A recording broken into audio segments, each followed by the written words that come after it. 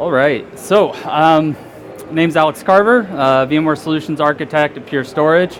Guess there it is. What we wanted to go ahead and do today is kind of talk about migrating from RDMs to VVols, and even for those Windows failover clusters, because that's prior to ESXi 6.7 update 2, or update 1 technically, there wasn't any support for it. So a lot of the reasons customers had not to move off of RDMs to VVols was because of, well, I have a Windows failover cluster, I can't move up there.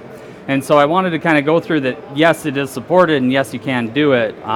Just wanted to make sure that that information starts getting out there. Now, while I try to be pretty vendor agnostic, some of the workflows you do have to be on a flash, like you need to go into your storage array to do with VVols or script it out. So there will be some screenshots and video parts with a storage flash array, but always consult with your vendor on the specific workflows for them if you don't have that pure storage. All right, so why convert to RDMs?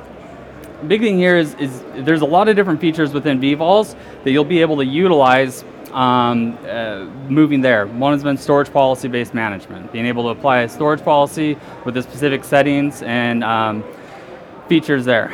Insight from vSphere directly to storage, like you have an idea of what volumes are on the array, you can actually see the performance per volume for them, no longer trying to identify which VMs causing the different workloads or which SQL servers hammering the array.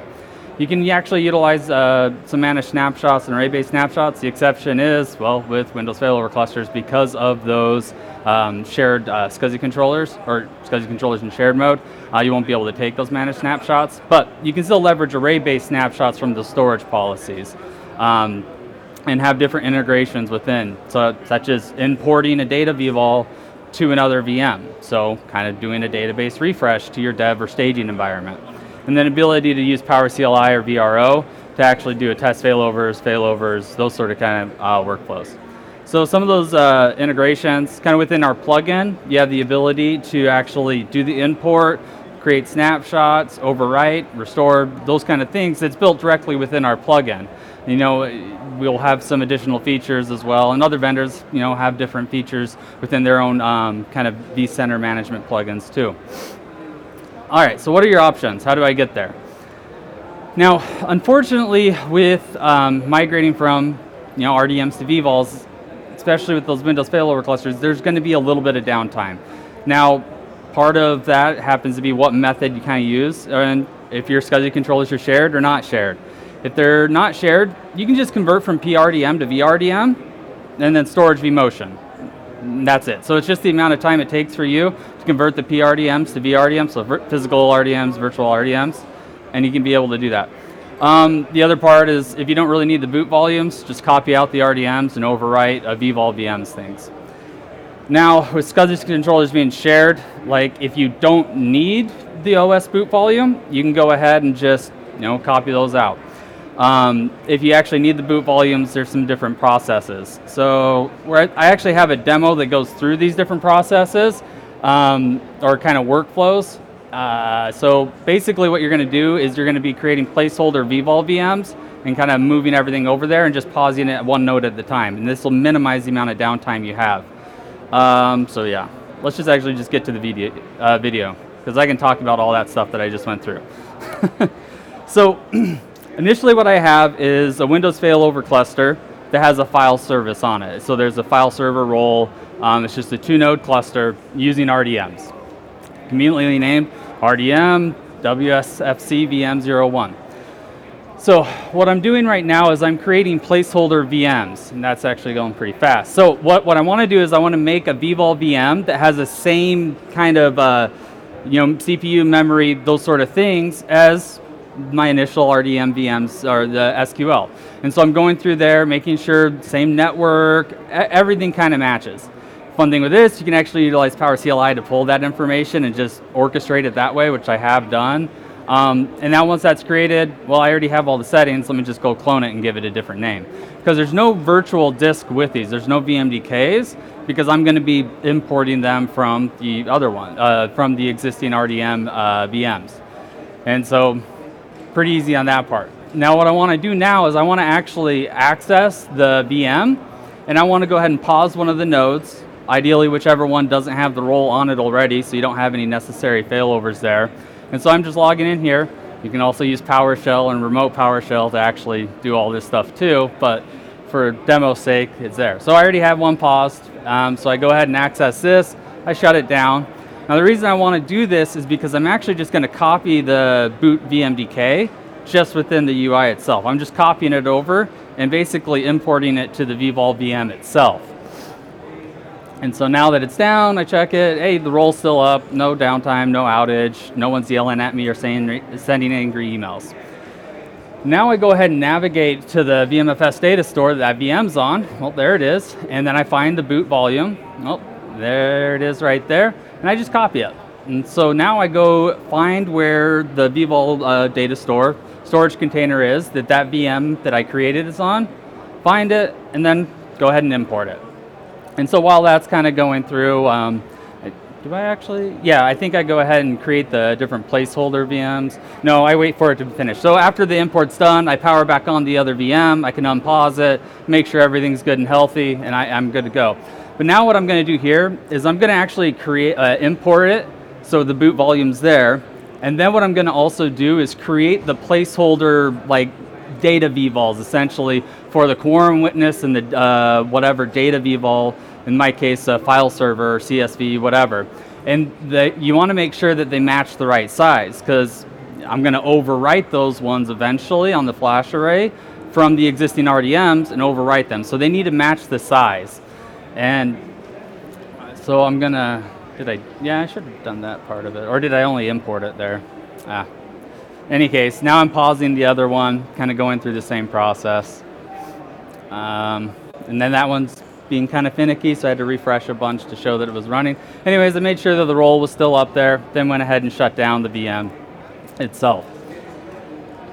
And then once the VM is shut down, I can do that same VMDK copy that I did with the first VM. Same kind of workflow, and that part of it. So find it, copy it over. And actually when this one is copying, that's when I pop into the other VM and create the placeholder VVols for the Windows failover cluster. So here we go. I select the VVol container that I want to copy it to, and it copies out. All right, now I go back to that original one. Now I'm going to go ahead and create the 1 gig quorum witness, and then I'm going to create, I think it's a 250 gig data VVol that I have for the file server. And I'm going to actually set the SCSI controllers the way it's supposed to be. So now what this does with VVols, because this VM's using VVols, this will actually create the corresponding data VVol on the flash array for this given VM, having me the ability to leverage array-based copy out operations to overwrite or kind of import those volumes. All right, so now that's done. And so now when I get to this VM, I can go ahead and edit it. I'm going to add the existing disk for its boot volume, but now I can go ahead and then share those volumes like you would for any Windows failover cluster with RDMs. So you're going to be working the same exact workflow, finding the VM, and that sort. So now there's the boot volume. Now I go and add an existing volume, and I start sharing those placeholder VM or data VVols that'll eventually be overwritten. So our quorum witness and our data. So here we go. Same process. Just make sure you select the right one and find it, but I get it right there, get it there, and we're good to go. Now I want to make sure the SCSI controllers match and everything there. Now the nice thing with all these different processes, you can orchestrate it. You can do this actually through Power CLI with all these different operations that you're running through. And so if you had a different workflow where you don't want to just click a bunch of buttons, or you're going to be working through a lot of these ones, it is something that you can kind of do that way too. And so now I'm just actually going to offline the disks or stop the roll, offline the disks, get everything into a consistent state, and then shut down the VM. That way Windows isn't mad about me or saying that metadata is inconsistent or whatever nonsense that the different file systems will have, but this way I know that everything is fine. Now, conversely, once I stop those rolls and offline the disks, I technically don't even need to shut down the VM, but because I was confident in my ability to do it, I went ahead and went that far. But if you still wanted to make sure that if you needed to roll back to it or online this one really quickly to minimize your downtime, you could. Now, once that VM is off, I'm actually going to go to the flash array now. So I'm going to locate my RDMs first, and once my RDMs are found, I'll go ahead and then grab the V group VMs too, find the V group or volume group that associates with the VM, and copy down the data volume name and so forth. And then I'll just do the override operation itself. Let's see. Yeah, so now I'm going to get the volume group, and so there's the data volumes. Notice it's still 1 gig and 250 gig, and so now those other tabs that I opened up for the RDMs, I can just go ahead and copy and overwrite them. And so you see here, I do a copy, and I select that volume group for that VM, and then I'm able to then go ahead and enter this, and I overwrite it, because I want to, this is my new data that I'm moving over there. And so I'll do that same thing for the other one. And then what I'll do is I'll come over here, and I'm going to power them on. They powered on successfully. That's good news. That means the boot volume's actually copied over. And then once inside there, oh, I actually did this in reverse order. You should make your anti-affinity rule before powering them on. I got lucky, and they powered on the right hosts. But yeah, make sure your anti-affinity rules are set. But now I get in here, I open up the Windows administration tool for failover cluster manager, and I just go ahead and online everything.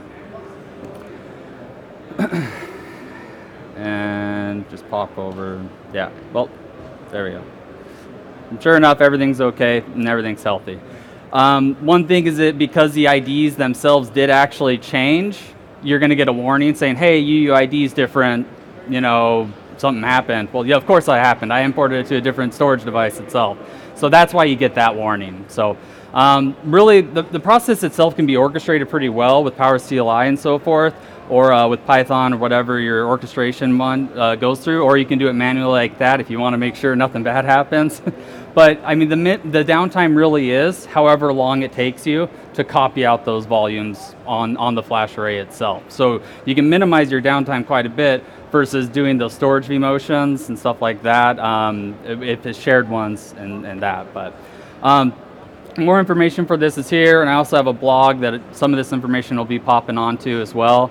And so hoping to get a lot more information about Windows failover clusters on VVols pushed into our KBs. Nothing right now, but a couple drafts for that. But if you have any questions, you can grab me on the side. I'll be here for 20 minutes or so before I have to run off to another one. So thank you.